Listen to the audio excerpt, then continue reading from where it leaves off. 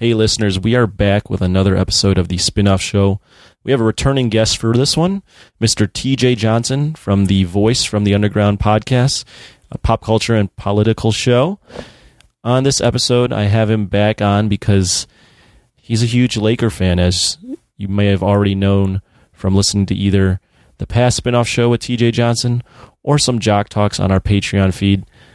In this episode, we discuss the totality of Kobe Bryant's career, not only his career on the court, but his impact off the court, and the totality of him as a human being. We get into some very interesting and difficult discussion about the man, the human, the mistakes, the accomplishments, everything. It's all on the table for this episode, and I really hope you guys enjoy it. Check it out. This is the Jock Spinoff Show.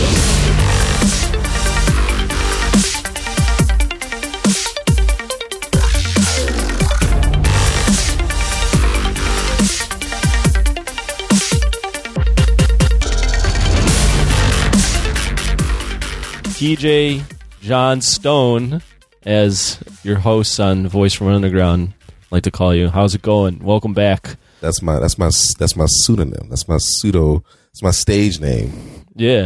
But let me tell you something about Tony, because he tends to ruin lives. Okay, I don't want you to don't get attached to that. I'm just TJ. It's just TJ. Just TJ. I'm just TJ. It's okay. Okay. Well, you're like the only one that actually uses your real last name. You know, I think there's a certain authenticity that comes when you use your real last name. Like, I'm not somebody that really has anything to hide. Yeah. You know, I stand by what I say. If I said it, I said it. And if I said it, I meant it. It doesn't mean that I'm not infallible. It doesn't mean that I'm better than anybody. You know, I'm susceptible to making a mistake or saying something that could be perceived incorrectly. Point is, you know, I've got nothing to hide. Gotcha. Yeah. That's me. Well, what is this? February 4th. So what is this? About a week and a half? Yeah, it's about a week. Yep, about a week and a half. Week and a half. So 9-10 days removed. Looking at the title of the show, or if you've listened to my intro for the show, you obviously know what we're going to talk about. Talking about the untimely, tragic passing of Kobe Bean Bryant. TJ being a big Laker fan, big sports guy, figured it'd be appropriate to have him on. We were supposed to do this last week. He decided to fall asleep. It's so sad. I was sitting up. I had just eaten an enchilada. My wife made these bomb, big, stupid, fat enchiladas. Must have been really good. It was, man. And I said, I'm not going to go to sleep because I got to record. I'm going to sit here and I'm going to watch something. Oh, I think I was watching something on YouTube. I don't know. I was watching something. And next thing I know, I'm waking up and I'm like, what the heck? What time is it? And I'm seeing all these freaking messages from Tony. I'm like, oh, crap. Tony, I'm sorry, man. It was actually... YouTube was watching me, man. It was bad. It actually worked out just fine because I had to pack that night. Yeah. So I was going, well, I know if this runs long, I don't want this to I don't want to cut this shorter than it needs to be. So I guess it kind of worked out. But yeah, we were supposed to do it last week. Yeah. We're doing it now. It's obviously a week and a half after. I guess the first thing I want to ask you was, this is definitely one of those moments I feel like where you're like, where were you when this happened, right? Yeah, absolutely. And the last time I thought of an athlete or someone that's this popular that I could think of on the same level, Imran had mentioned Prince. Prince wasn't a big thing for me, but Michael Jackson, yes. I definitely remember when that happened. Yep. But you know, where were you? What was your initial reaction and all that? Yep. So we had just left church, and absolutely, this would be a day that I probably will remember for the rest of my life. We had just left church, and we were at this restaurant called Happy Grilled Cheese. You know, I enjoy a good grilled cheese now and then. And they do all these special kind of grilled cheeses. Got to check it out if you're in Jacksonville, Florida. Happy Grilled Cheese. Who goes to Jacksonville? Okay, never mind. Nobody. Sorry. But anyways, so I was there, and we were sitting down and just eating. Myself, my wife, and a couple of other of our friends from church, and just sitting there eating. And then all of a sudden, my brother-in-law calls me, And I'm like, okay, it's interesting. Usually he'll call his sister first and then he'll call me or for whatever, but he called me directly. And he's like, yo, I just wanted to check on you, make sure you were good. And I'm like, I'm good. Why why you ask me if I'm good? You know, I didn't know if you heard about Kobe. So obviously this all happened for people that may not have known, which I'm pretty sure is nobody at this point, but this happened the day after LeBron surpassed Kobe Bryant as the third leading scorer of all time. In Kobe's hometown of Philadelphia, no less. So I'm thinking that that's what he's referring to. And he's like, you know, I just wanted to check on you, make sure you were straight. I'm like, yeah, man, I'm good. It's okay. It's a record. It's meant to be broken. It was inevitable. LeBron is substantially younger than Kobe. He got into the league earlier, or not earlier, but he was the man earlier than Kobe was. So, he's going to naturally probably beat every record that Kobe had outside of anything Laker specific. And, he's like, no, that's not what I'm talking about. So then I'm thinking he's talking about the fact that he did it in his hometown. So I'm like, well, it was just in Philly. I mean, it's not, again, it's not a big deal, bro. Right. Well, why are you calling me looking about this? He's like, bro, Kobe's dead. I said, what? Nah, bro. Nah, why would you even joke about something like that? He's like, man, I'm not. I was like, okay, all right, let me call you back. So now everybody at the table's looking at me like, what's going on? I'm like, y'all keep going. I need to look something up real quick. I go to ESPN. Nothing. No mention of anything. I'm like, well, if anybody would know anything about an athlete passing away, it'd be ESPN, right? Right. ESPN will be all over it. So I'm like, okay, they didn't say a word. So I said, okay, well, let me go to my absolute number one trusted source for all information that's absolutely true. I'm going to go to Twitter. And so I jump on Twitter and I go and look and see what's trending. And all of a sudden I see Kobe, hashtag Kobe dead or, R.I.P. Whatever the Kobe, particular, R.I.P. Kobe. I'm like, you got to be kidding me. So now I go on, it pulls up a CNBC article, which then links to a TMZ article. And I'm reading it and I'm just like, wow, like this actually happened. Like this is for real. This is not a joke. So fast forward just a little bit. We're all still in the restaurant, and all of a sudden, right after I read the report off of TMZ, then I jump back to ESPN, and now they have something up. Now everything is starting to circulate, and it's starting to circulate quickly. So now all of a sudden you hear a lot of phone notifications go off. It's like everywhere you turn, there's a phone notification of bing, bing, bing, bing, bing, bing, bing, bing, bing. And everybody's looking down at their phone. And I'm talking with my table, and all of a sudden I look up and I make contact with this guy across the room. It was like magic. It was love at first sight. No, I'm just kidding. I make eye contact with this guy across the room, and he just looks at me, and you can see the tears start to well up in his eyes. Wow. I mean, you can see, I can see I can see it processing. I can see he's got this bewildered, like, are you kidding me? Look. And there was never a word said. I never said a word to him. He never said a word to me. But there was an understanding that I knew what he was talking about. And I just said, I know. Damn. And he looked at me. He was like, is this a joke? I said, nah, bro. But again, I couldn't tell you what the guy's name was. I have no idea who he is, but you can just see how his death just hit people. And I think for me personally, and I don't want this to come off as cold, but his death didn't hit me as hard the day it happened, because the information I got out was very, very scarce. So all you heard about was the fact that Kobe died, his wife wasn't in the helicopter, and at that particular time, the body count was at 5. 5, right? And there was some conflicting stuff on if his daughters were in there. I mean, I saw one really bad one where someone from, I forget which major network, or someone from that works at ABC, NBC, or CBS, one of the three, might have been NBC, but don't quote me on that, reported that all his daughters were on the helicopter. Yeah, and then someone like Rick Fox was on the helicopter. And right, I heard that rumor too. There's too many rumors. But the first thing I said, where was Gianna? Because I know she's been like his right hand, like where he was, Gianna was right next to him for like the last 2-3 years because of how close they've gotten due to Gianna's evolving love of the game of basketball. So now she's picking Dad's brain, and Dad's available for her to pick his brain. And so they're inseparable. So my first gut reaction, I think this is as a father, is where's Gianna? Because the article made it its business to say Vanessa was not on the helicopter. So, okay. So where are the other girls? We were talking about Vanessa not being on a helicopter, but just tell me where Gianna is. I just want to know where Gianna is. And so, fast forward a little bit during the day, and all of a sudden the news starts to leak out that Gianna was also with him, but they're still not releasing the names of anybody else. And they still had never even officially said Gianna. It was just reported that there's a chance that Gianna was on the helicopter with him.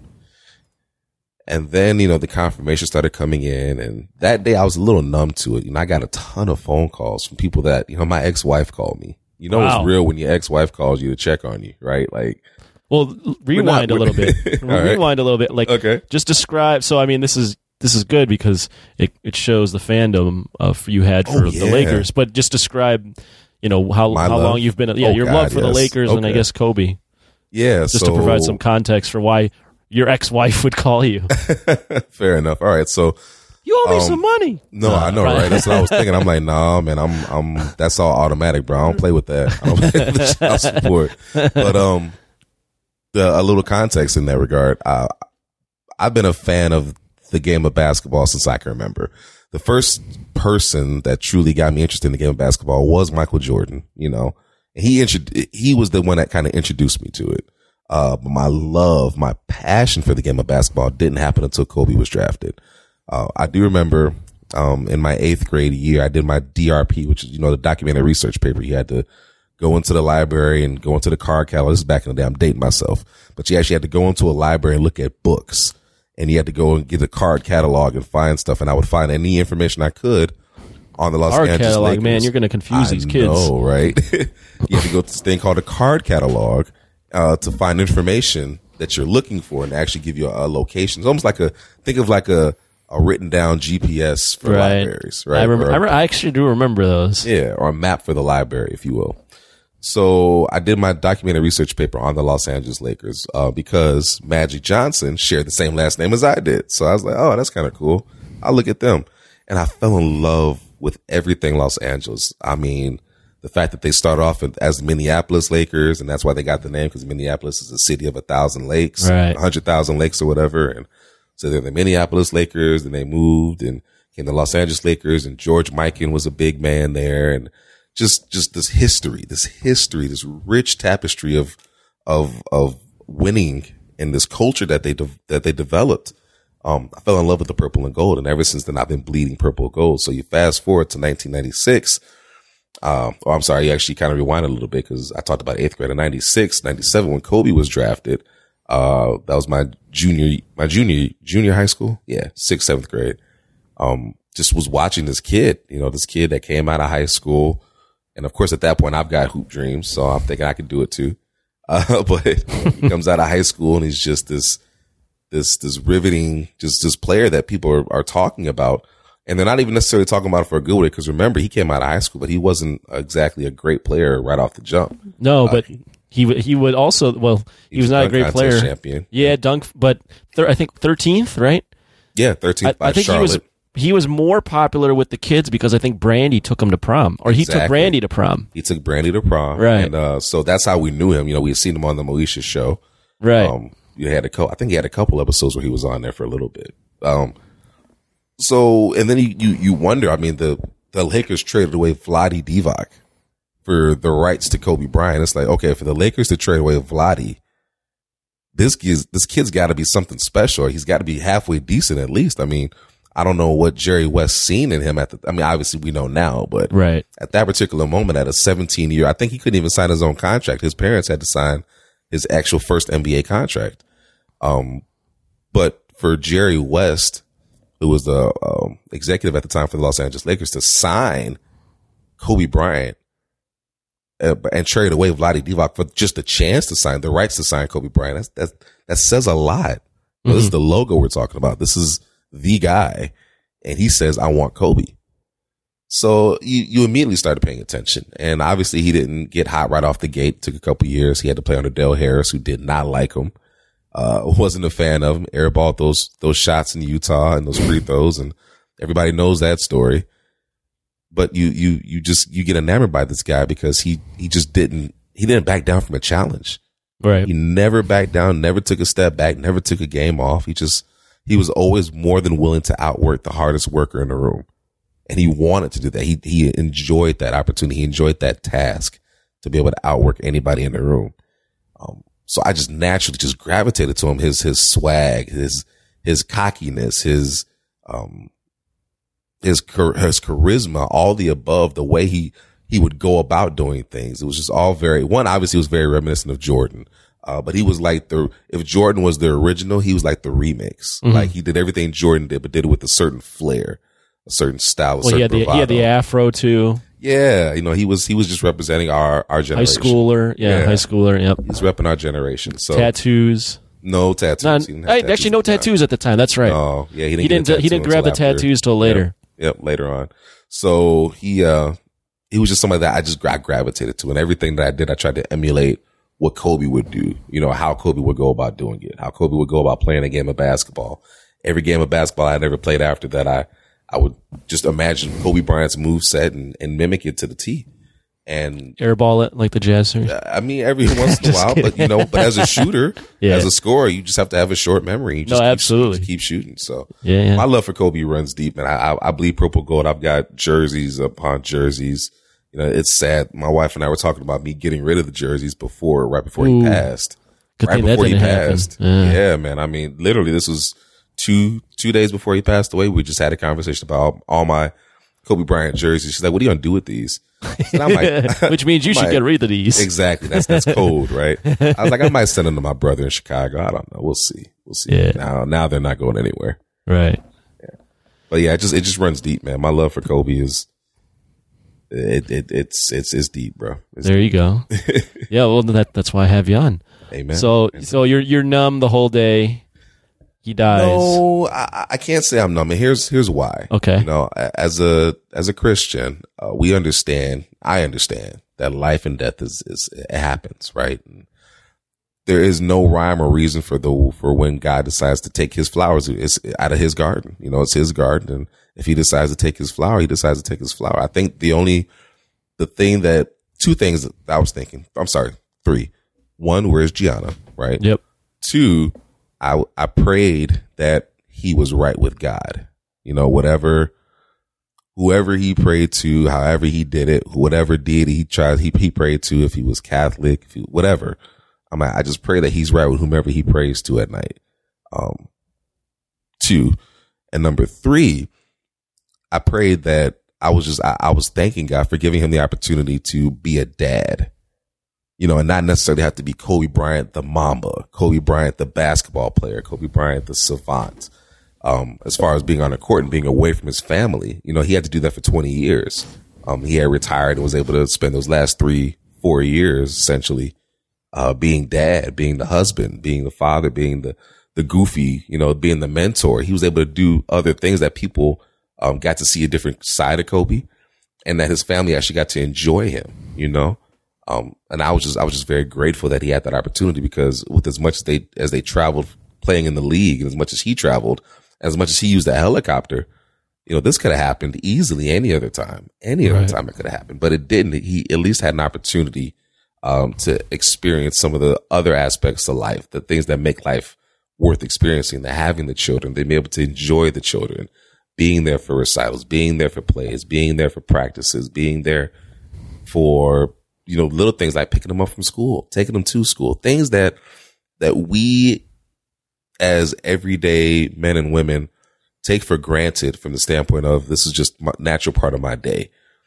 And somebody like a Kobe Bryant, who doesn't really get to experience that, when he finally gets to experience it, it's more of an elation for him because he didn't get that opportunity as often. So I was just very grateful that he had a chance to be the family man that, we all got to see a little bit of in regards to Kobe and the way he handled his wife and the way he handled his daughters, and just how excited he was about being a dad. And I think that was something that was just very, very awe-inspiring to me. He was just so excited. He was so excited about being a dad to 4 girls. Everybody kept trying to tell him, you got to try for a boy. You got to try for a boy to pass on the legacy. I remember interview that I guess he did with Jimmy Kimmel.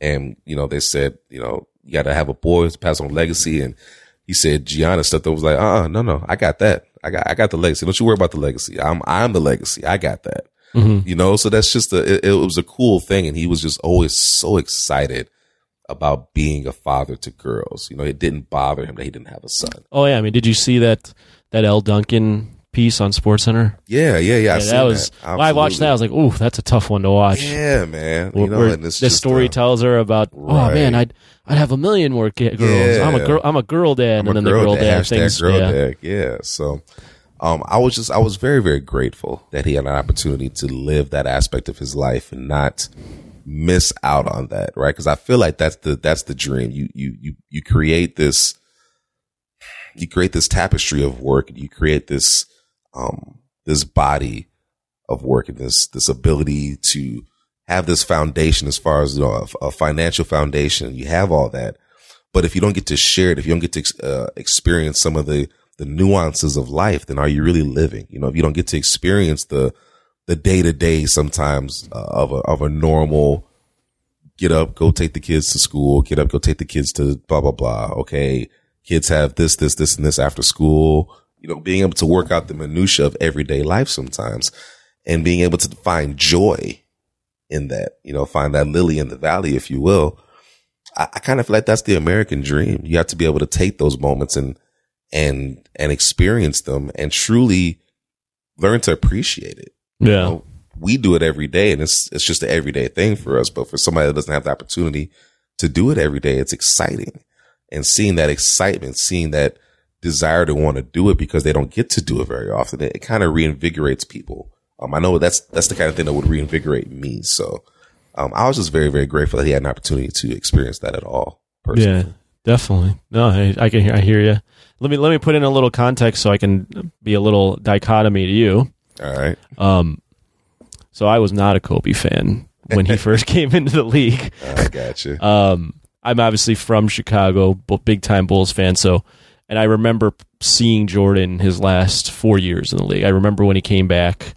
The first 3 championships were a little too young, but remember him coming back, and then obviously remember the last 3. Right. So obviously, as a kid, I'm thinking Jordan's the greatest of all time, and here's this kid from high school who thinks he's Michael Jordan, and everyone in the media, as he's getting better, is like, yes, he might, he could be the next Michael Jordan. Is he? And I'm just going, fuck you guys. Like, this is Michael Jordan. There's no one that'll ever be as great as Michael Jordan. So you have that. You have the fact that the Bulls are awful. Right. And you have now the fact that the Lakers are now the new dynasty, right? Yeah. You've got Shaq, who I also despised, and Kobe on the same team. You have the fact that they're dominant. Right. They're winning championships, and everyone's not only talking about Kobe being the next Jordan.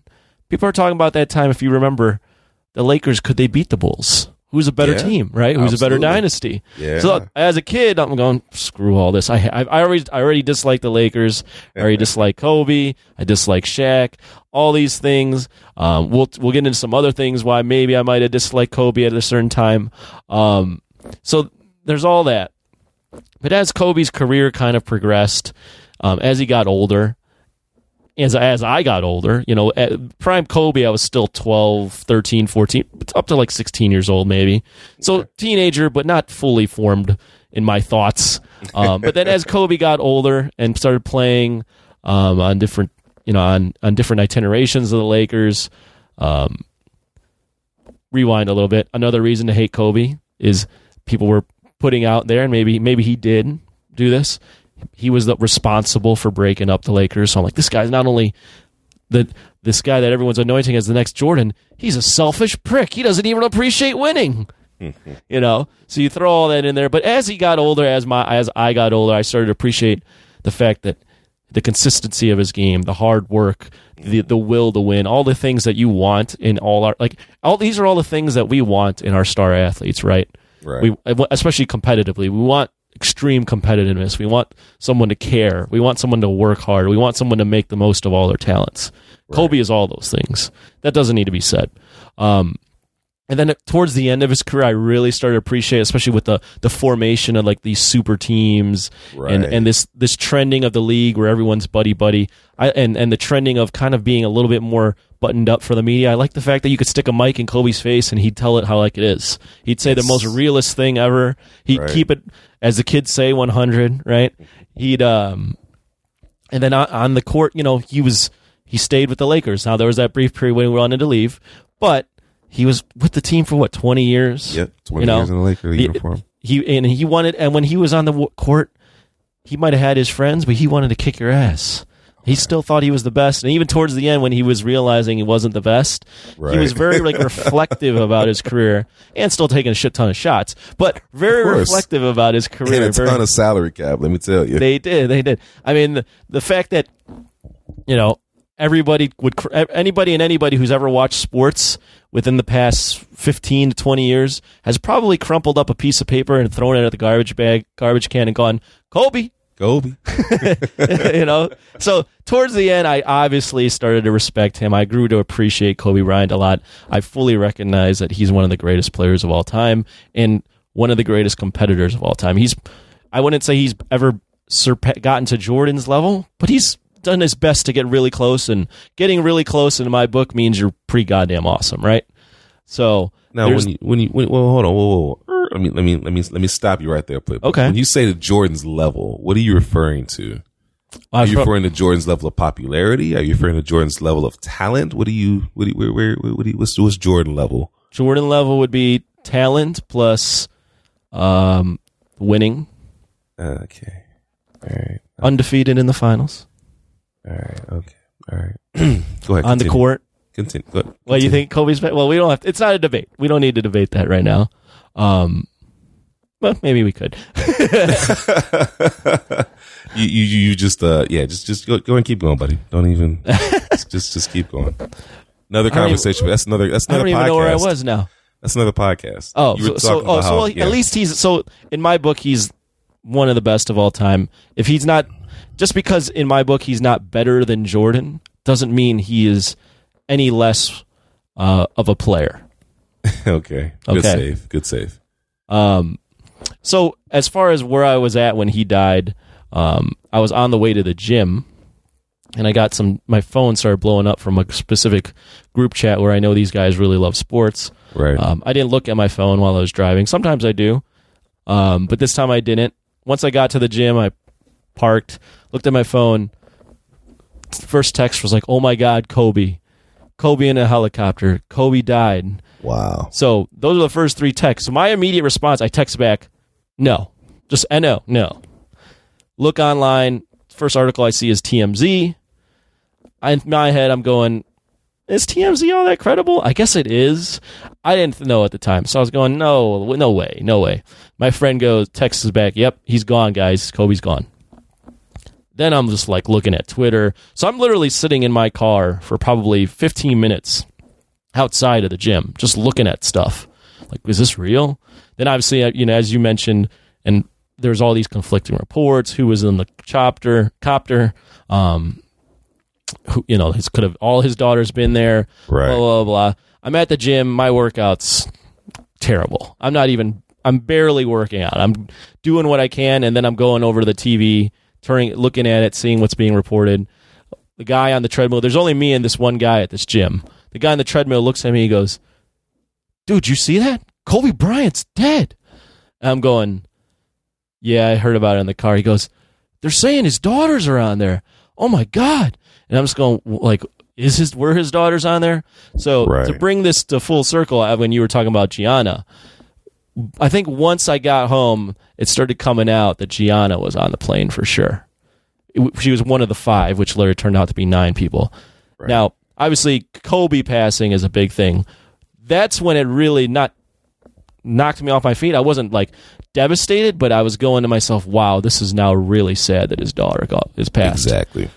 Kobe going is super sad, but at least the man has lived a good portion of life, right? 40 years. Right. It's not a ton, but 40 years is good life, like a good amount of life to live. You've done a lot of things.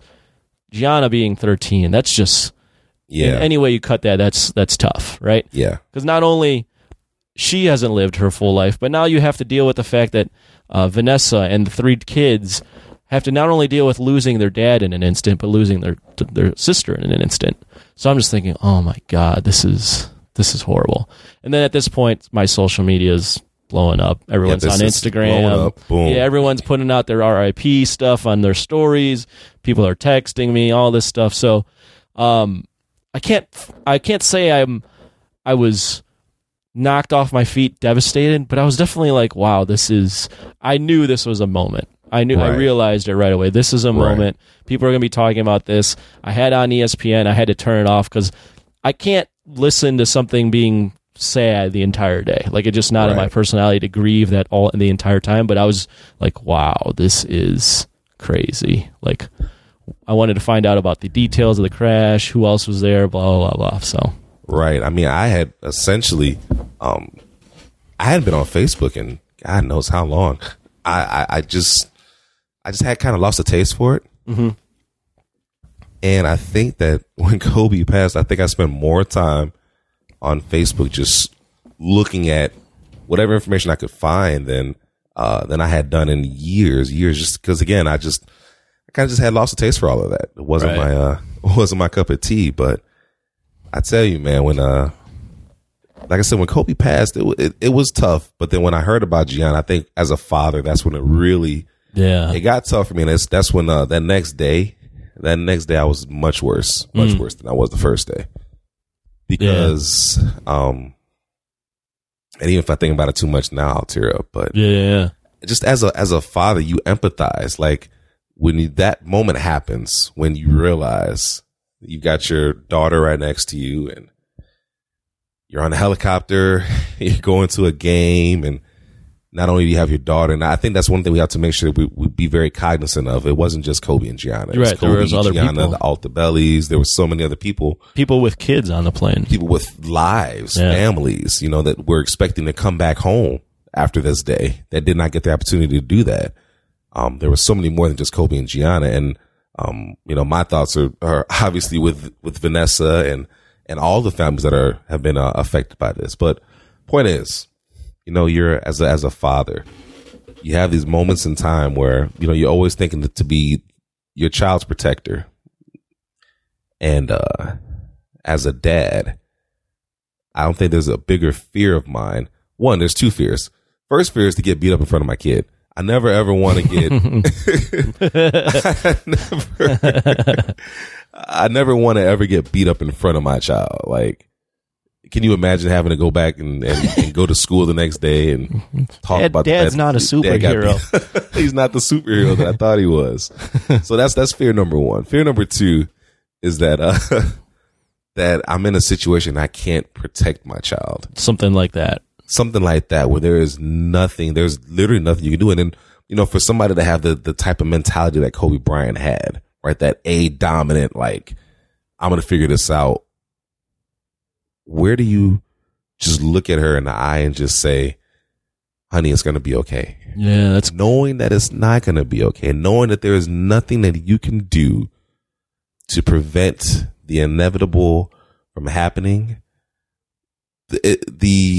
The thing about it is, like we alluded to earlier, death is a natural part of life. It's part of the cycle. It's part of the process, right? None of us are going to make it out of here alive. That's just the God's honest truth.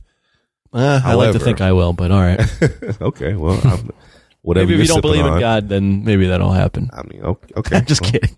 You do you. But as far as I know, none of us are making it out of here alive. And there are moments where you want to do whatever you can to fight. There are moments where you want to do whatever you can to preserve that little bit of life that we have, because that's what makes life worth living, is those moments in time.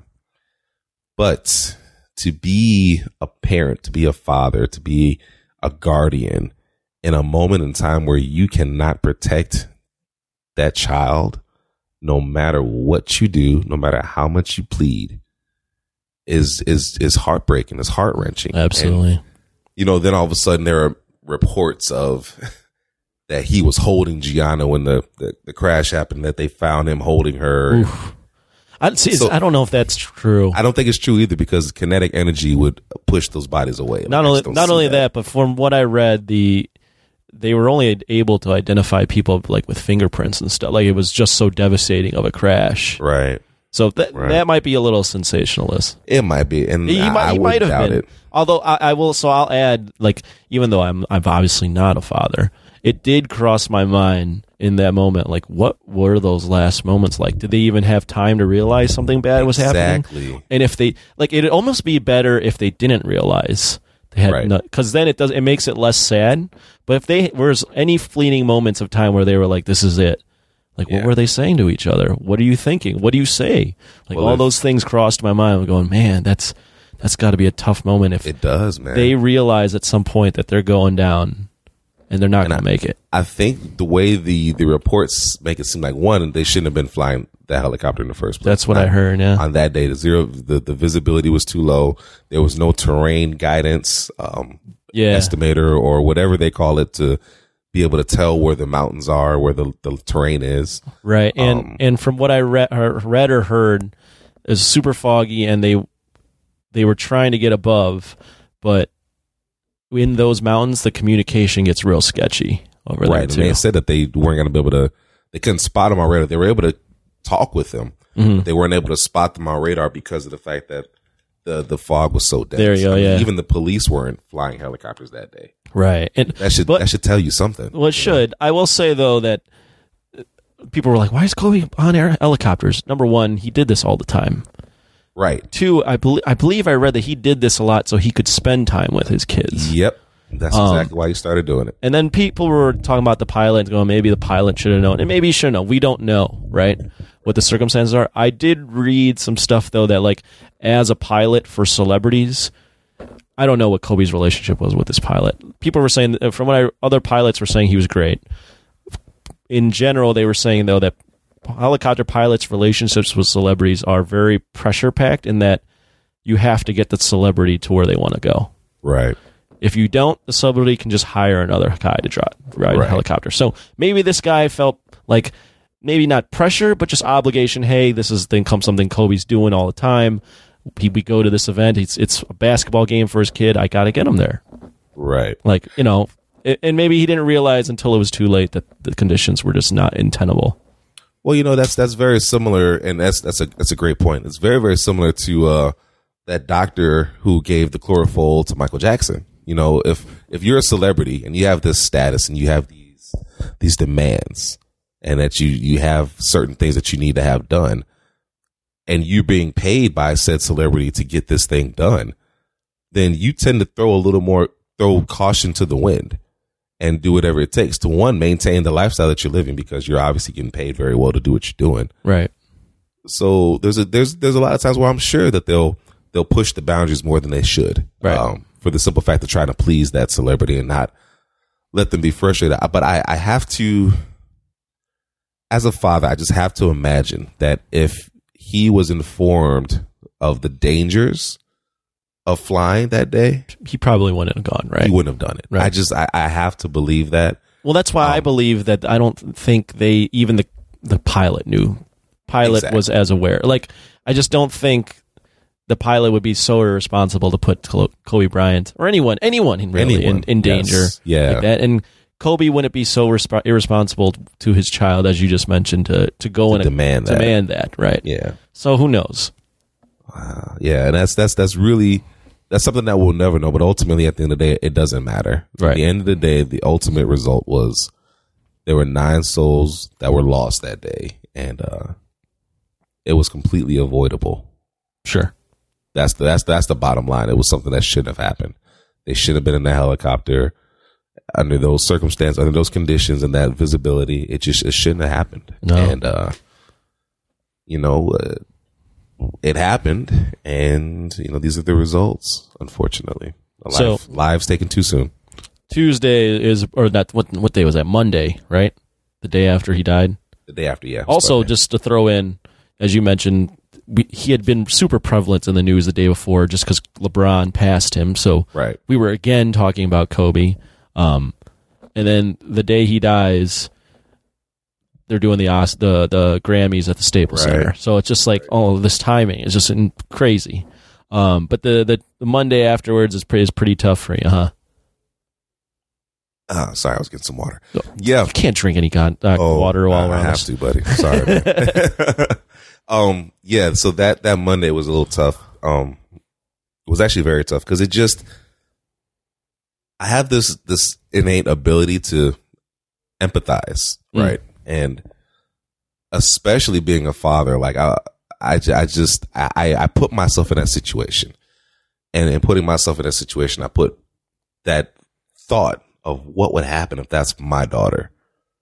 And it gets tougher and tougher because then you start thinking about the fact that this young lady was 13 years old. You get to thinking about the fact that this young lady adored her father and was just enamored and absorbed all the information possible. And then you get to thinking about Vanessa and how Vanessa not only has to bury her husband, but has to bury a child. And no parent should ever have to bury their child. And for me, all my emotion came from the fact that we lost this child, right? We lost children. I keep saying child, and I'm guilty of that too. We lost children. We lost parents. We lost children. There were kids lost whose lives were lost. And I think that for me is where the real emotion comes from the standpoint of no parent should ever have to bury their child. Yeah. That's just not the way. That's just not the way it's supposed to. It's not the way it's supposed to go. Now, obviously, none of us here know when our time is up. You know, that's not something that we have the foresight of. And I think that if we did have that kind of foresight, that'd be a very scary place to be, to know when your last day is going to be. You know, that's a little crazy to even think of. But so that entire day, you know, you're hearing the reports, and while like you, there's only so much of something that I can take before it's like, all right, I got to turn it off. This was Kobe. Yeah. So for me, it hit a little different. I think I took his a little harder than I've taken members of my own family's passing. My question would have been, were there any tears for Kobe? Not Kobe. Gianna, yes. Okay. Yeah. When they were tears shed, they weren't shed for Kobe. They were shed at the thought of burying your child. They were shed at the thought of Vanessa finding out through TMZ the same way everybody else found out. Right. That her husband and her daughter, because at that point, if she knows that, rather TMZ reports that his daughter was on that helicopter or not, if TMZ reports that Kobe Bryant's dead, then the anxiety of her finding out of Gianna's alive or not is on 10. Right. Like, oh my God, where's Gianna? Where's Gianna? Where's Gianna? I cannot imagine as a parent having that level of anxiety, having that level of, I don't know what to do. I don't know where to go. Nobody's telling me anything. Like, you're so powerless in that kind of situation because there's no information that you can get. Nobody's telling you anything. You're watching and you've seen this all unfold the same way we are. Like, it's, you know, I talked about this last night on, we did the recording for Voice from the Underground, and it made me a little disgusted to be somebody who does anything in regards to media, right? Because I understand the report first mentality. Yes, yes. You know, it's they reported. You know, TMZ reported this information. They put all this stuff out there, and it's clickbait information because there's a story behind her. Yes, Kobe Bryant did die. Yes, the helicopter did crash. But then the first reports that there was 5 victims, and then there's 7 victims, and Rick Fox is one of the victims, and all his girls are on it. You know, there were just so many inaccuracies with the reporting. You know, I'm from the mindset that you get the information first, you get it in its totality or as much as is available at the time. You double check it, you triple check it, and then you put it out there. You have to have integrity in what you do. And the fact that there was zero integrity in regards to what TMZ put out, the fact that there was zero integrity from even notifying next of kin first before this report goes out, it was very distasteful. It was abhorrent. I was disgusted. I still am disgusted. I was pissed off, and I'm still pissed off because it's just there's an art of war. You know, there's a way that you do things. There's a decorum. And it wasn't present. It wasn't even a thought. It was just about being the first person to report this. I want to get it out there. I don't care if it's right. And it disgusted me. I still am. I'm disgusted at what they did and how they did it. So yes, that Monday was that's when I think that's just maybe, and maybe for me, that's when it all really sunk in.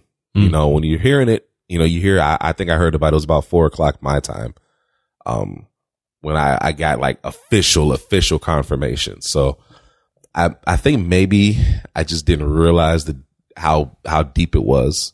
And then, like I said, the next day when you feel like you're waking up out of a bad dream, or you want to wake up, but it's real. And it's like, okay, wow, this really happened. Wow. Like I said, he's been such a staple in my household for so long. It's so funny that even I was looking at getting onesies for my child, for my to be born son, and I was looking at Kobe Bryant onesies, before this happened. So Kobe was a part of my family. Anytime we would play 2K and we would do our little fantasy seasons, everybody knows don't touch Kobe. Like that's my guy. Right. Don't touch him. Don't bother messing with him, because I will fight you. I will come to your house and fight you for the rights to Kobe Bryant. Don't do it. So that Monday, it became real. It became real, and like I said, then all the thoughts and the frustrations but then there came a certain point on Monday, maybe going into Tuesday, where there was you go through the stages of grief, and there was a point where I went through the stage of just appreciation. I know that some people, when they have situations like that happen, when life's taken from you and you expect it is one thing, but when it's taken from you so suddenly and you weren't prepared for it, you didn't know what was going to happen, you didn't have a chance to wrap your mind around the fact that, this person would be gone, it hits you differently. Yeah, the grieving is different. Yeah. The grieving is different, absolutely. And I think had we had an opportunity to truly appreciate Kobe, this is the year he's going to be inducted into the Hall of Fame. Right. We won't get to hear that speech. Absolutely. I mean, if the situation would have been he's an older gentleman, or he's had some sort of terminal illness that we've known about for a while, we could have all wrapped our mind around this and been prepared for the moment when he was going to pass. Yes, but to have that so abruptly ended, it's very jarring. Yeah, absolutely. That Monday was tough. Yeah. And what makes it all the more tough, obviously the kids, but the fact that Kobe was still such a prominent force in retirement, with Detail, which I don't know if you've seen on ESPN Plus. It's absolutely great stuff. He won an Academy Award for his poem. Your basketball. Right, exactly. And there were so many things that he was involved with, not only to further his career outside of being on the basketball court, but also, his other kids and Gianna potentially being in the WNBA and what that could have done for basketball. So all those things made it all the more tragic that this happened. So my Sunday night, I stopped watching all this stuff. I didn't even watch the Grammys. Like I knew that they were going to do something. I was like, I can't watch it. And I wasn't necessarily grieving him probably in anywhere close to where you were. I'm obviously not a Kobe fan in the same way. But I was still like, this is just super sad. Like I can't watch this.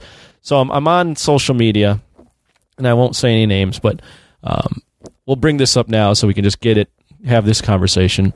All right.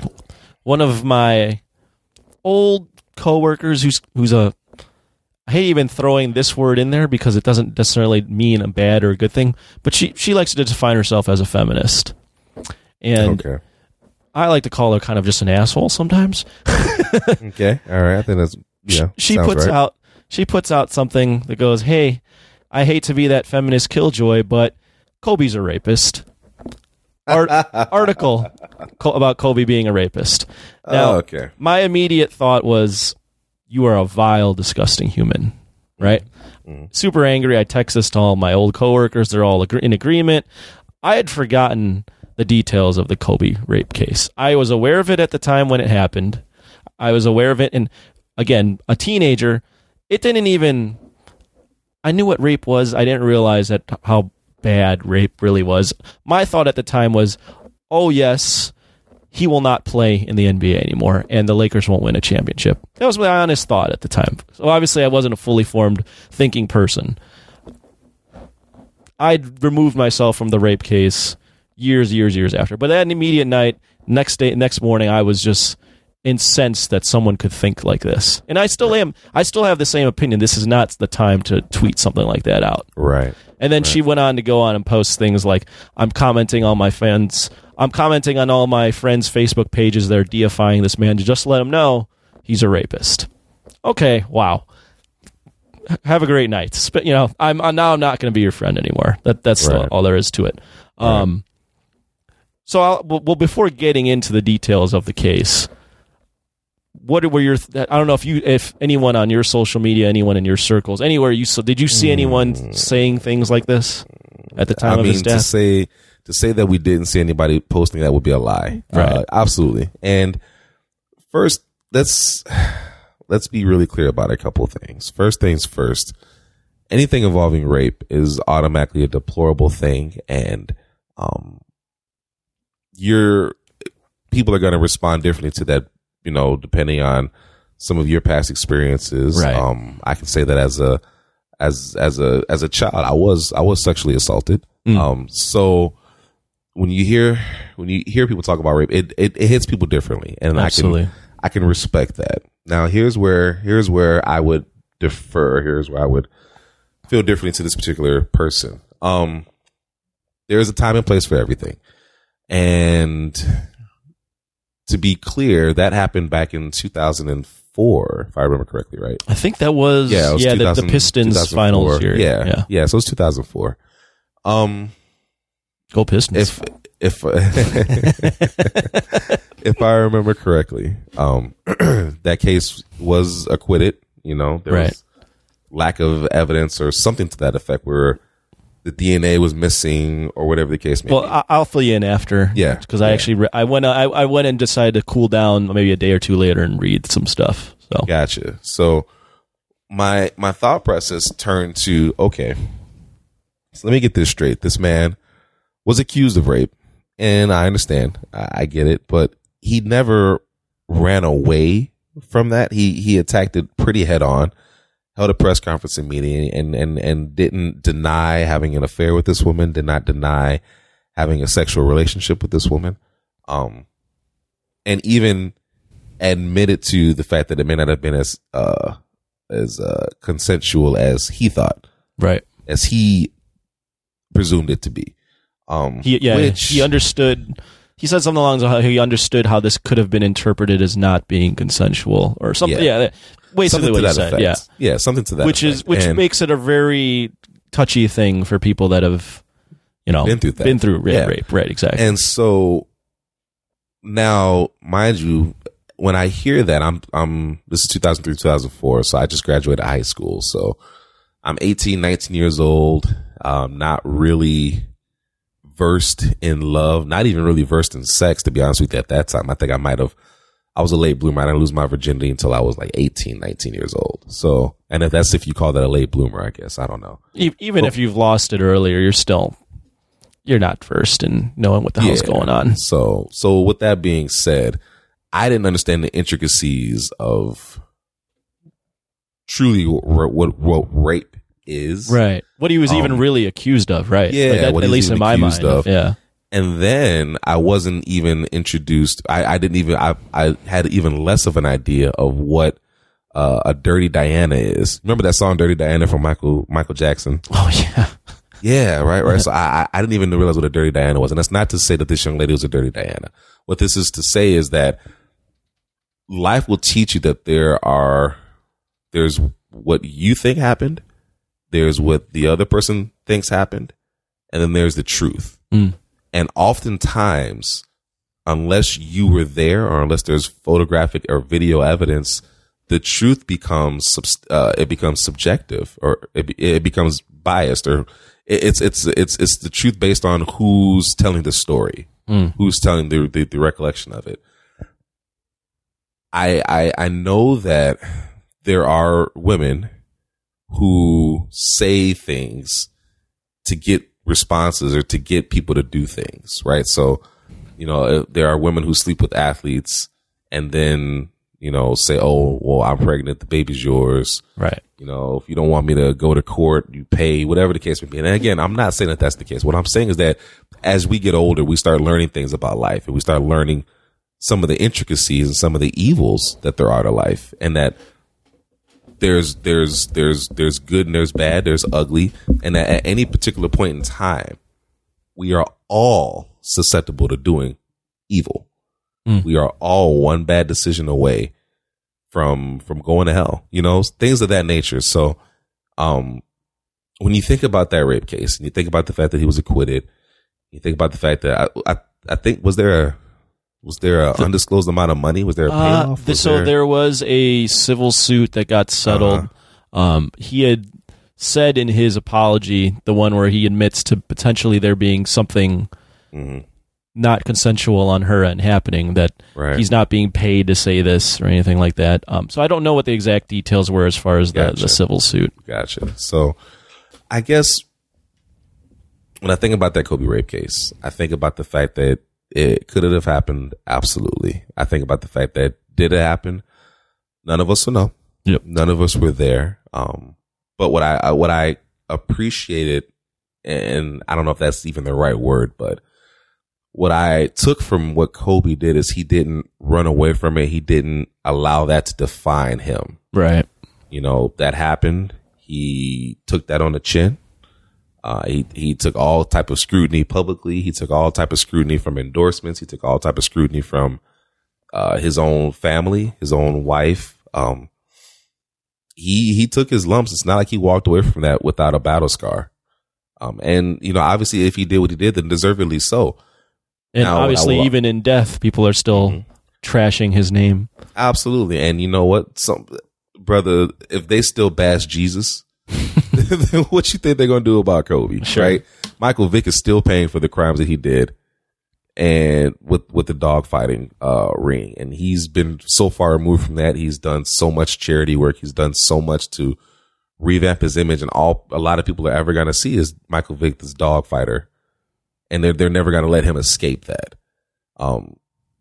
Now, the difference between Michael Vick and Kobe is Kobe was aggressive and just continuing to hone his craft, continuing to play basketball, continuing to be the best that he was. And unfortunately, once Vick got out of prison, while he was still Michael Vick, Father Time was undefeated. And, his skills were not what they were. And he wasn't even going to be able to get out onto the field the way he used to because of how much hate he drew. So the fact that Kobe was able to go through that and still be at the top of his game, still be at the top of the basketball world as far as his abilities, and he let his ability do the talking for him. Kobe didn't say much that year. If you remember back in 2004, that was the lightest Kobe had been. That was the most stressed out Kobe had looked. He was thin. He didn't look like Kobe that we had knew prior to that. And he didn't say much to anybody. He was very, very, very, very isolated, very, very quiet, so, but to be able to go through that and continue to hone your craft and continue to be better and continue to move forward and not allow that moment to define him. It's a trait that I think people would want to be able to imitate from the standpoint of being able to have adversity and get kicked in the teeth and be able to still push forward. Now, the flip side to that is, if he truly did do it and he's this rapist that got away with it and is able to go back, then you know what? There's a special, for lack of a better term, there's a special place in hell for somebody like that. And I don't know that that's what happened. That's not what I'm saying happened. What I'm saying is that ultimately he's going to have to answer for everything that's happened in his life. We are all going to have to answer for everything that's ever happened in our life at some point or another. He'll have to answer for that. Yeah. And there's no amount that we can do to him here that is not going to be done, or that hasn't already been done since he's been passed. I'm not here to judge Kobe. He was found by the legal letter. He was found to not be guilty of this. And, I've never heard that this young woman has come out and said anything. Now, with him being passed on, I don't know if there is a non-disclosure agreement that's still in effect, because that would have been with Kobe, unless it was with Kobe Bryant's estate. I don't know. That's you start getting into legal stuff, and that ain't my area. That's not my cup of tea. But typically, when somebody passes or when the money stops coming, then that means that they can start speaking on it again. If you look at something like a R. Kelly or, even a Michael Jackson situation where he pays them off and people don't speak on it anymore. Until all of a sudden he's dead. Then now 7 years after he's dying, they want to do specials about leaving Neverland. I don't know. So I'd be curious to see what happens in about another 4 or 5 years. Right. When the dust is settled and, people have moved on with their lives, so to speak. The 15 minutes of fame are over, and to see what people are saying or what this particular young lady says about that. So, well, here, I'll jump in. So I still think that that's the first thing you're thinking, and you're chasing after people to patronize them about a man's death to put him down, I think that's still an asshole move. So as you mentioned, there's a time and place. My range of emotions on it were rage, outrage that you could even think something like this. Then I decided, okay, I need to look back at the case. And I read an article that was from a couple years ago from, I believe it was Deadline, not 100% sure, where it was basically talking about this case and how, hey, don't forget about this fact that this happened in his life. So I read the details of the case and read the apology. From what the girl states, obviously she puts it out to be like he raped her, right? Right. It very aggressively. Had his hands around her neck, squeezing her neck, telling her, you won't tell anyone about this. Very oh my gosh, this is a vile, vile act. Right. Kobe, when he was interviewed, initially denies everything. He's scared. He says something along the lines of, and this created a big rift between him and Shaq that was already prevalent. Shaq pays these girls when things go away, for these things to go away, something along those lines. Right. What Shaq does. Right. The medicals on it at least imply that some sort of rough sex occurred, right? Mm-hmm. Then you read you read it comes out after reading all the old reports of how his attorneys were dragging this girl through the mud, basically saying she had sex with several people within that time frame. Accidentally, someone released her name at some point, basically just implying, as you mentioned, she's a dirty Diana. Okay. Right. And then obviously the apology, which he fully admits to something bad happening, right? Right. So my conclusion out of the whole thing was, it's clear to me, I don't know if, me and you were both not there. None of us were there. So we don't know for sure. Correct. But it's acknowledged on his part that something bad might have happened. Yeah. Even if he didn't think it was bad. Got a little testy. They got testy, or at some point, as I've put it to other people, the girl did not want to be there. Right. Even if during. Right. Even if there's a no during, then no still means no. Right. Or maybe it was awesome, and then at some point she was like, wait a minute, this is not great anymore. Yep. So who knows? But who knows fully what happened? But I think it's important to, be mindful of how Kobe was a great basketball player. His contributions to not only the game, but his contributions obviously to society, to black men, to minorities, to women. I mean, the fact that there's no bigger proponent, it seemed like at this point, of pushing girls in sports than him, right? Right. Absolutely. So, it's important to it's obviously important to acknowledge the impact he's had, obviously, with everybody's reactions to this man's death. He obviously meant something to a lot of people, and the emotions that are coming out due to his death is, you can't deny that impact. The positivity in all of that is great. That's something to be acknowledged. It was also, I think, important to acknowledge the totality of the human. So absolutely, yes. Something like this being on his record per se. I've heard people try to talk about it and they back away because they'll say something along the lines of, well, everyone makes mistakes, and then they go, wait a minute, does everyone make that mistake? Right. There are mistakes, and then there are very, very, very there are things, bad things, right? Yeah, and to label that just as a mistake or something that can be just brushed under the rug, you can't really. Comes off as insensitive. It's very insensitive, and it's tough. And and what's the line? What is acceptable? So that being said, I can fully understand why people won't be able to let that go. Like I fully understand it. Yes. I also think it's okay to acknowledge that happened, but also acknowledge all the good things that he's done. I think it's okay to acknowledge all the good things he's done, but never forgive him for the bad thing that maybe he did. My point being is everyone's going to, I think, reconcile this differently. And the big thing I was struggling with for a little bit was how to reconcile it personally. And I still don't know how to reconcile it. And I think that's okay. And I think there isn't a right answer to how to reconcile this. No, there isn't. You're absolutely right. So it's okay. And I was like, man, do I feel really bad? Because I want to acknowledge all the positive things. Like, this was a great human from everything I could see, yet this happened. And how do I balance that? And I was like, it's okay to be like, you know what? He apologized for this.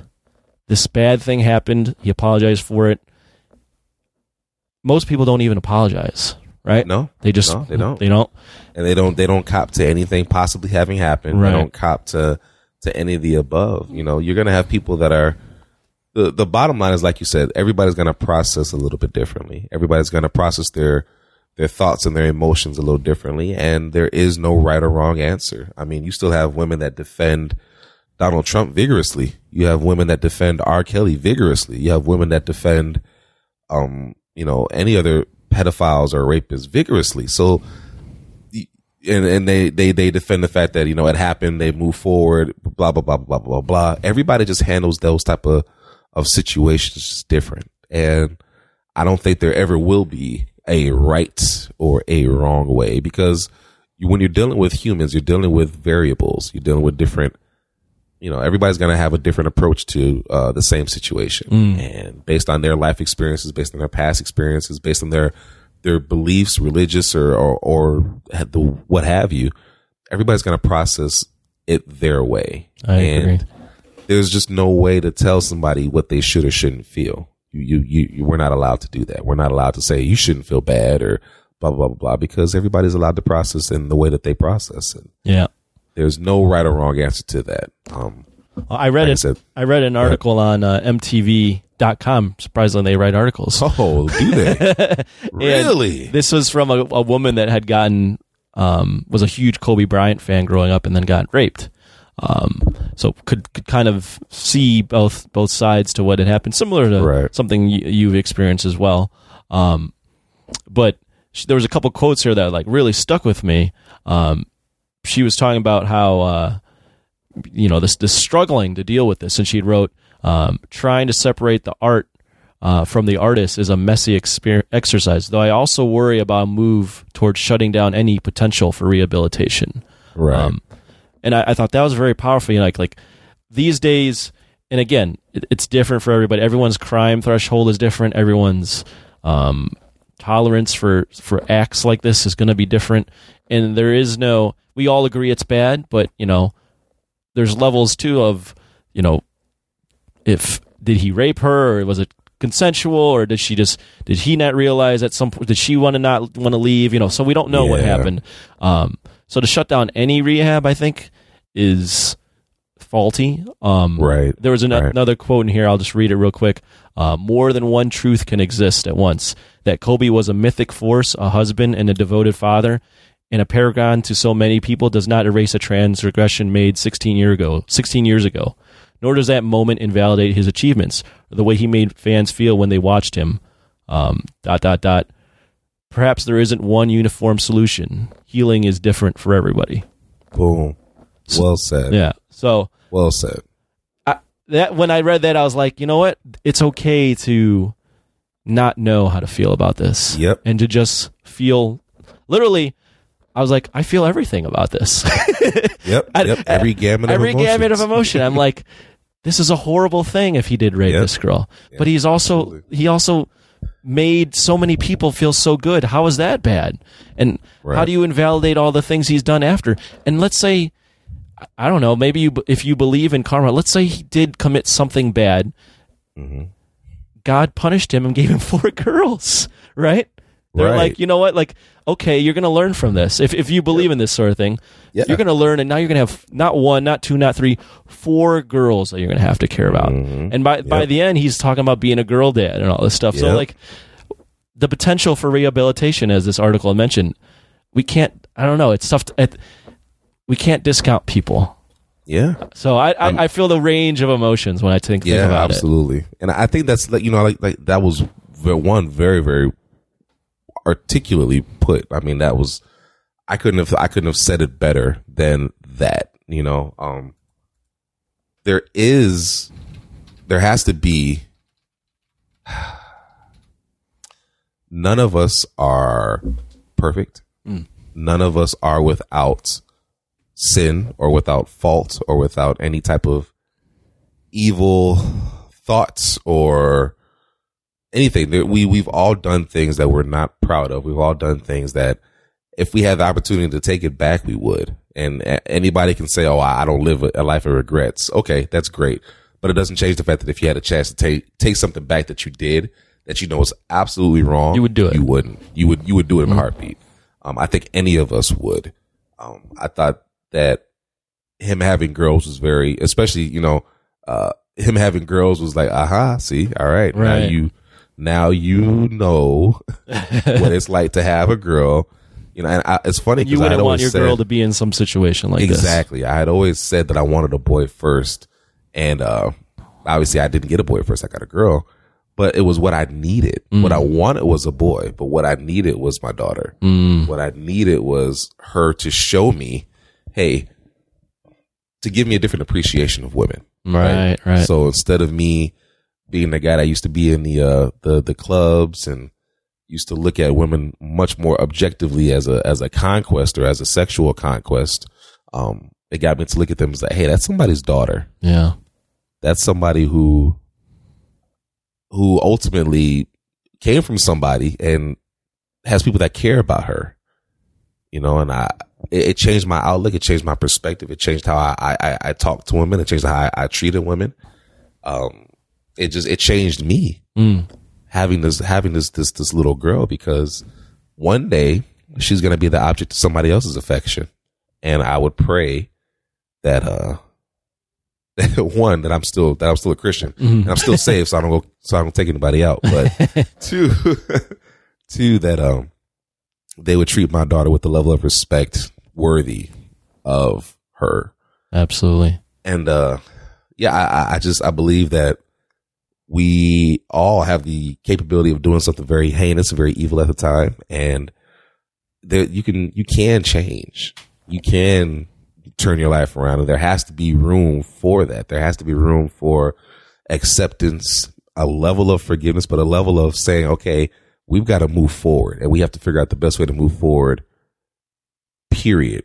Everybody has to be able to live their life moving forward, and it doesn't make what he did okay. There's no ifs, ands, or buts about it. If he raped this young lady, it doesn't make it okay. But what we have to be very, very careful of doing to anybody is writing them off as completely evil, writing them off as completely abhorrent, writing them off as completely irredeemable, beyond recognition. We can't do that to people. Even people that are on death row, at some point, they made a really bad decision. It doesn't mean that their entire life they made bad decisions, but they made one really bad decision that might have spiraled into multiple bad decisions. Right. But at some point, there's a good chance that they didn't do that.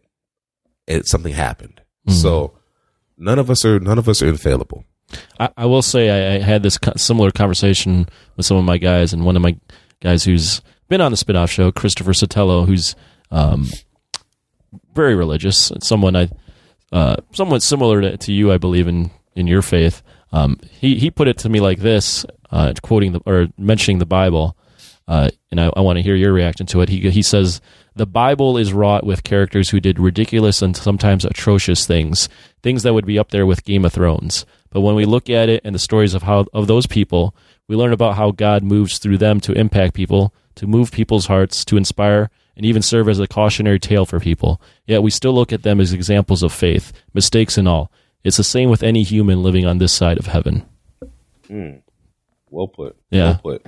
And it's true, and that's why, I started to kind of allude to this earlier. I stopped short, but when Kobe passed, on top of the gamut of emotions I felt, because again, I think I went through all of them, it drew me closer to Christ. It drew me closer to my family. It drew me closer to love, because what it taught me is that none of this is promised. We look at the ability to go to work, right, and leave our loved ones and say, have a great day, and go off to work and do what we do at work and then still make it back home. We look at that and we take those moments for granted. Absolutely. We take being able to do that for granted. We take being able to say, I don't want to talk about this right now. We'll talk later. And maybe not necessarily leaving on the best of terms. We take those opportunities for granted, because truth be told, when it's time, it's time. Yep.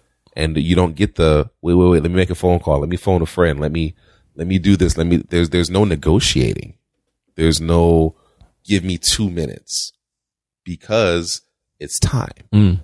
So what it did is it taught me to love unconditionally at all times and to always be loved, because we don't have a second chance, or it's very seldom that people get a second chance in life. Absolutely. To walk away from a near-death situation is a second chance, essentially.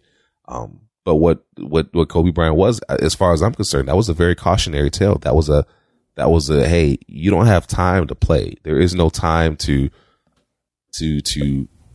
have these moments where you're not speaking to your wife. There's no time to have these moments where you're angry with your brother, angry with your father, angry with your family for whatever that transpired in the past. Leave that in the past. There's no time for that now, because at the end of the day, when your time is up, there is no redo. There is no stop. Let me make a phone call. There is no chance to turn around and try to get it right, because it's done.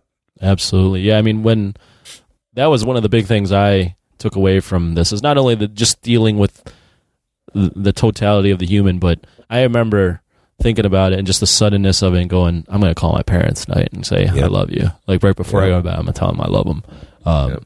And then they were both kind of like, I love you too. Right. Like they didn't realize that the inspiration that but they didn't need to know the inspiration. They just needed to know that I love them. Right. Right. And that's the thing is, the impact on you, and the impact on everyone else. If something like this prompts everyone to be better, right? Right. How do you? That's why I was going.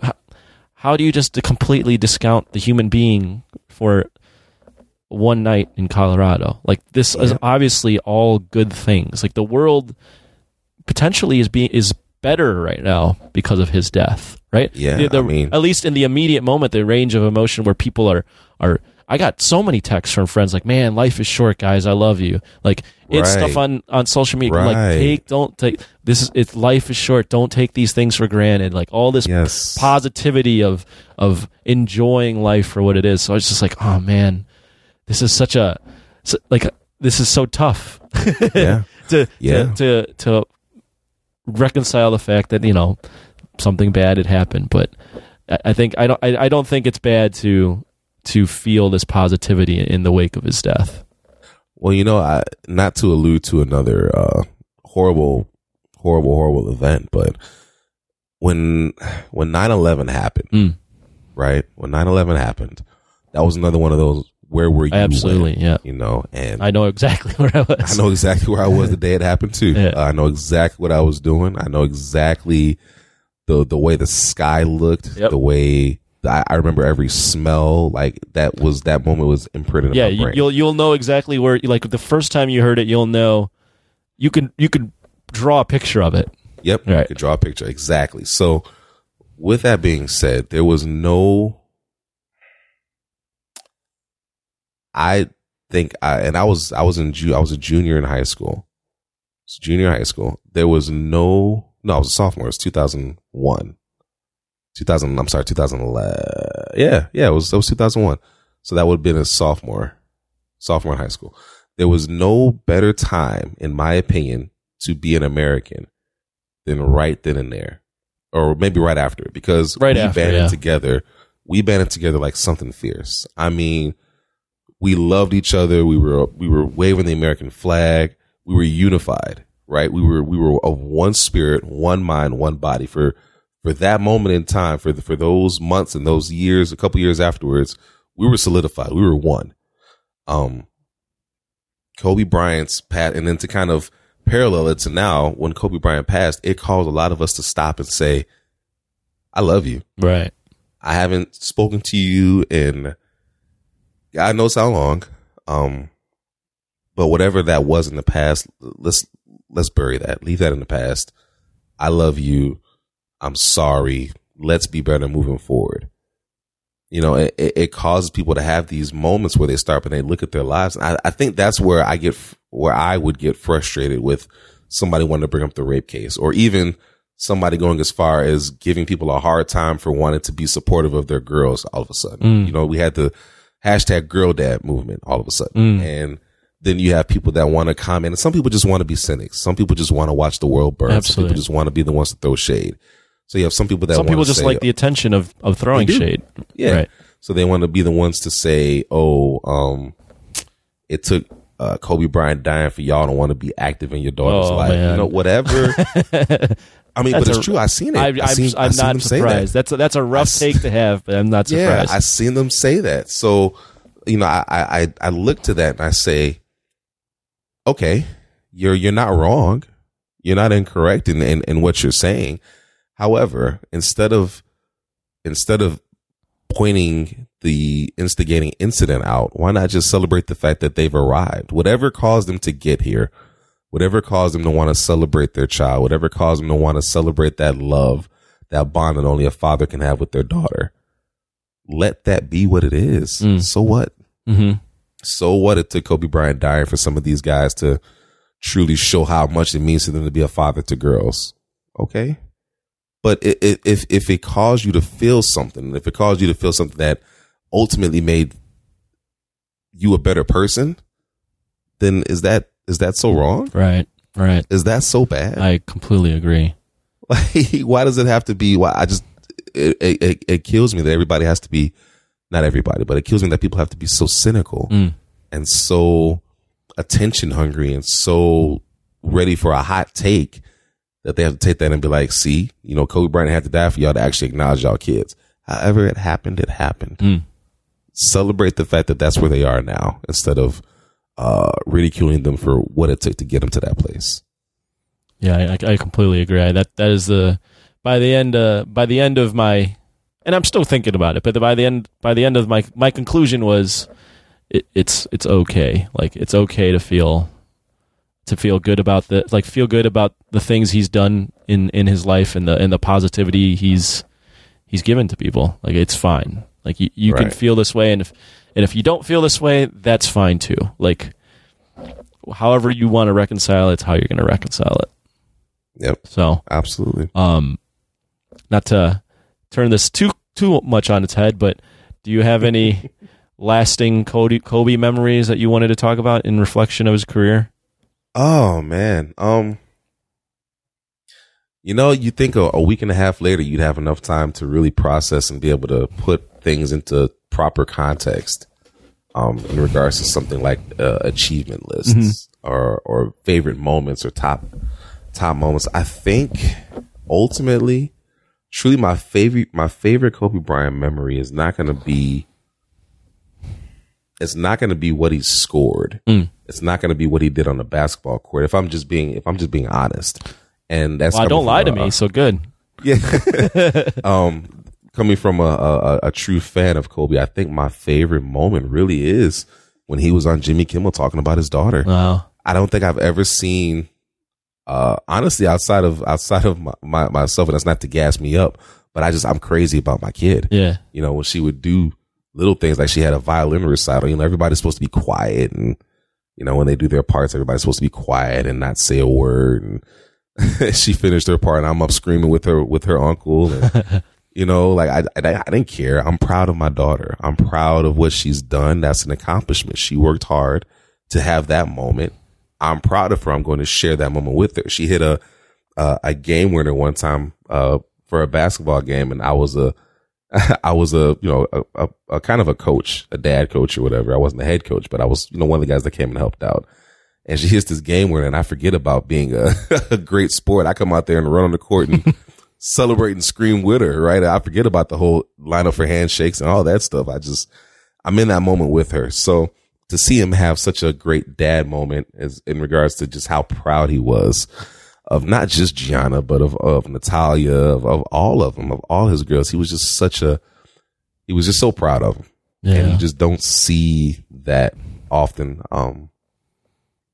Especially we being black men have such a stigma about not being present, about not being active, about not being involved in our children's lives. That it's disparaging, and it's almost jarring when you see something it's jarring to people when you see something opposite of that. Right? Like it kills me because, you know, if they see you, if I get seen walking with my daughter or, you know, reading a book to my daughter, people want to assume that I'm such a great father, but you don't know anything about me. You're just seeing this particular moment in time, and you're thinking that I'm such a great father. But what if I go home and beat my child? What if I go home and, you know, not have anything to do with my child? You don't know anything. You're painting this picture because you've already got this idea that we're not great fathers. And that now, because you see me reading, oh, you're such a great dad. How about you just let me be a dad? You know, let me just be here in this moment. Whatever your predisposed notions of who I am are, just keep that to yourself. But with that being said, you know, we have this stigma that we're not involved. We have this stigma that we don't care. We have this stigma that we just don't want anything to do with our kids, when it's not the case at all. Now, there are going to be knuckleheads, absolutely. Everywhere. They come in all colors. They come in all colors, shapes, sizes, genders, races. It's not exclusive to black men. Right. So seeing how excited he was great, because, you know, it let the world know to me that, hey, you know, we love our kids. This is not just we don't want to just go out and have babies and not take care of them. We love our children. And, you know, the media, the movies and the shows that depict us in a different light and are so popular that depict us in a different light. That's just what they are. They're just shows. They're just movies. It's not always real life. So my favorite Kobe moments are not going to be things that are on the court. Now, if I'm talking about my favorite on the court Kobe moment, my favorite Kobe on the court moment is two. I have two, and it's hard. I can't pick one over the other, so I just have to take them both. Is when he caught that cross court pass, put it behind his back, and did a reverse 180 against I believe it was against the 76ers.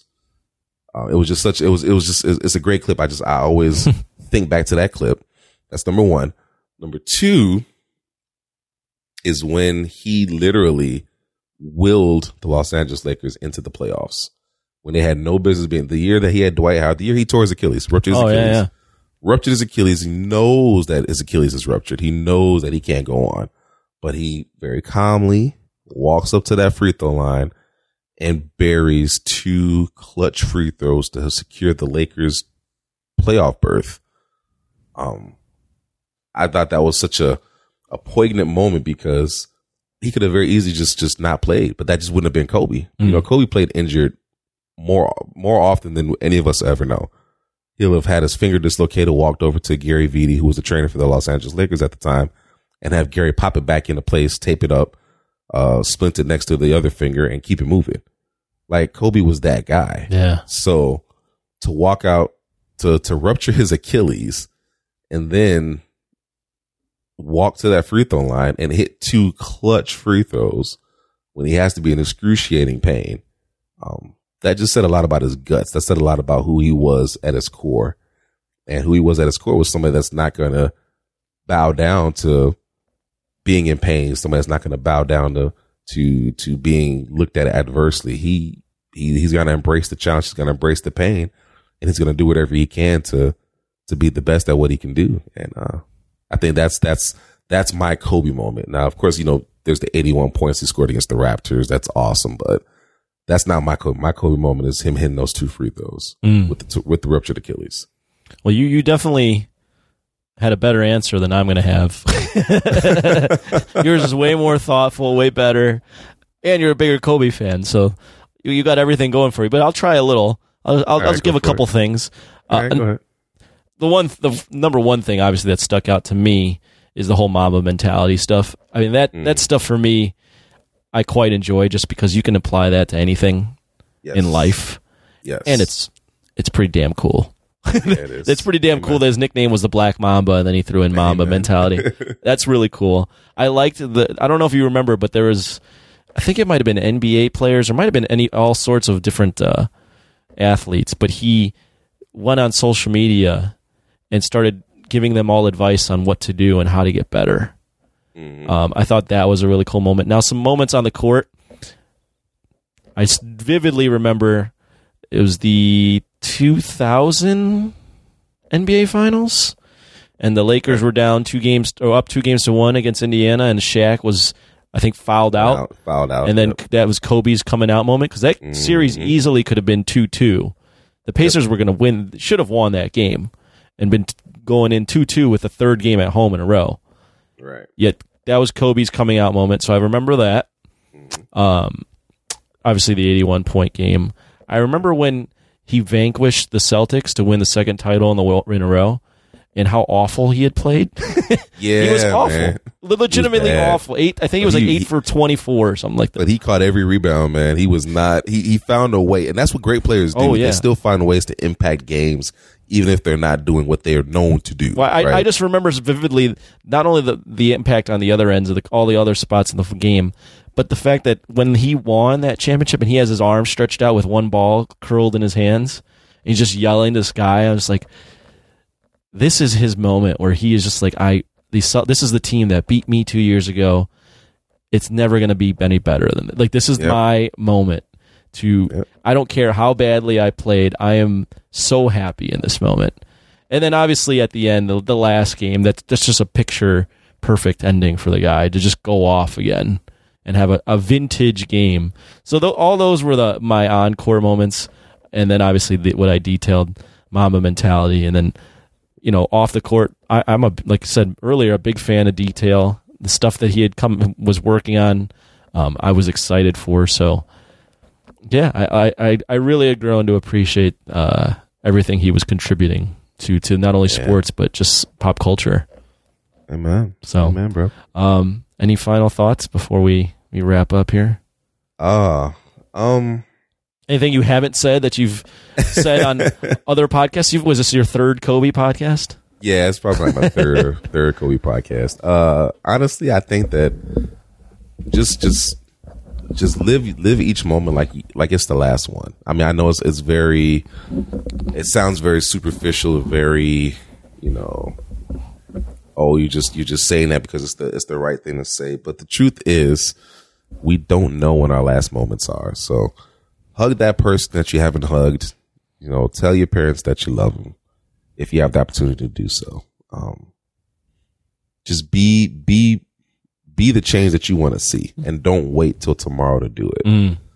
Because we're not promised that. We're not guaranteed to wake up. We're not guaranteed to make it to that particular moment. So I like to be the type of guy, I get this from my buddy a lot. He likes to say, I like to give my roses while people are breathing, while they're still alive. I don't like to give my roses once they die. So I like to try to adopt that mentality and make sure that we tell people that they appreciate it before it's too late, before, it's the last one. I don't like to procrastinate about the type of stuff anymore. So just embrace that and just live each moment, man. Don't, if there's something that you want to do that you haven't done yet, go do it. There you go. Don't wait. Don't wait. I was going to piggyback off of it, but we're good there, man. Amen to everything you just said. Thanks for coming on. If you would like to listen to TJ, he's on Voice from the Underground. Are you on any other stuff? Voice from the Underground, the podcast. I'm also spending a lot of time with Gerald Glassford. Gerald. What? What's his name? Do you know who you're spending time with? You know what? I just call him Gerald, man. I don't. But over at Pop Culture Cosmos and Lakers Fast Break podcast, I'm a frequent collaborator with him on those. I'm trying to be everywhere by not being anywhere at the same time. I don't know how I'm doing about that, but that's my efforts. Good luck with that. Yeah, seriously. All right, guys, we'll check you out next time. All right. Pardon the interruption. I have some news which I believe you will find most interesting. Would you like to hear the latest in Marvel television, film, video games, and comic books? Or are you looking for some ideas on what to pick up on New Comic Book Day? Well, join Mike and Eric on Mighty Marvel Geeks every Saturday night on Sorcerer Radio and every Sunday on the Weeby Geeks Network for all things Marvel. There is a matter that requires your attention. Mighty Marvel Geeks. Assemble. All wrapped up here, sir. Will there be anything else? Hi, I'm Mark. And I'm Carol. And we're the hosts of Retro Late Fee. We are stuck in 1994. And we can't get out. We're watching all the movies and TV shows that you probably remember, I guess. Somehow we're speaking to you through some kind of time portal. Right. Join us every week for great movies and TV shows from 25 years ago. It's fun, I swear.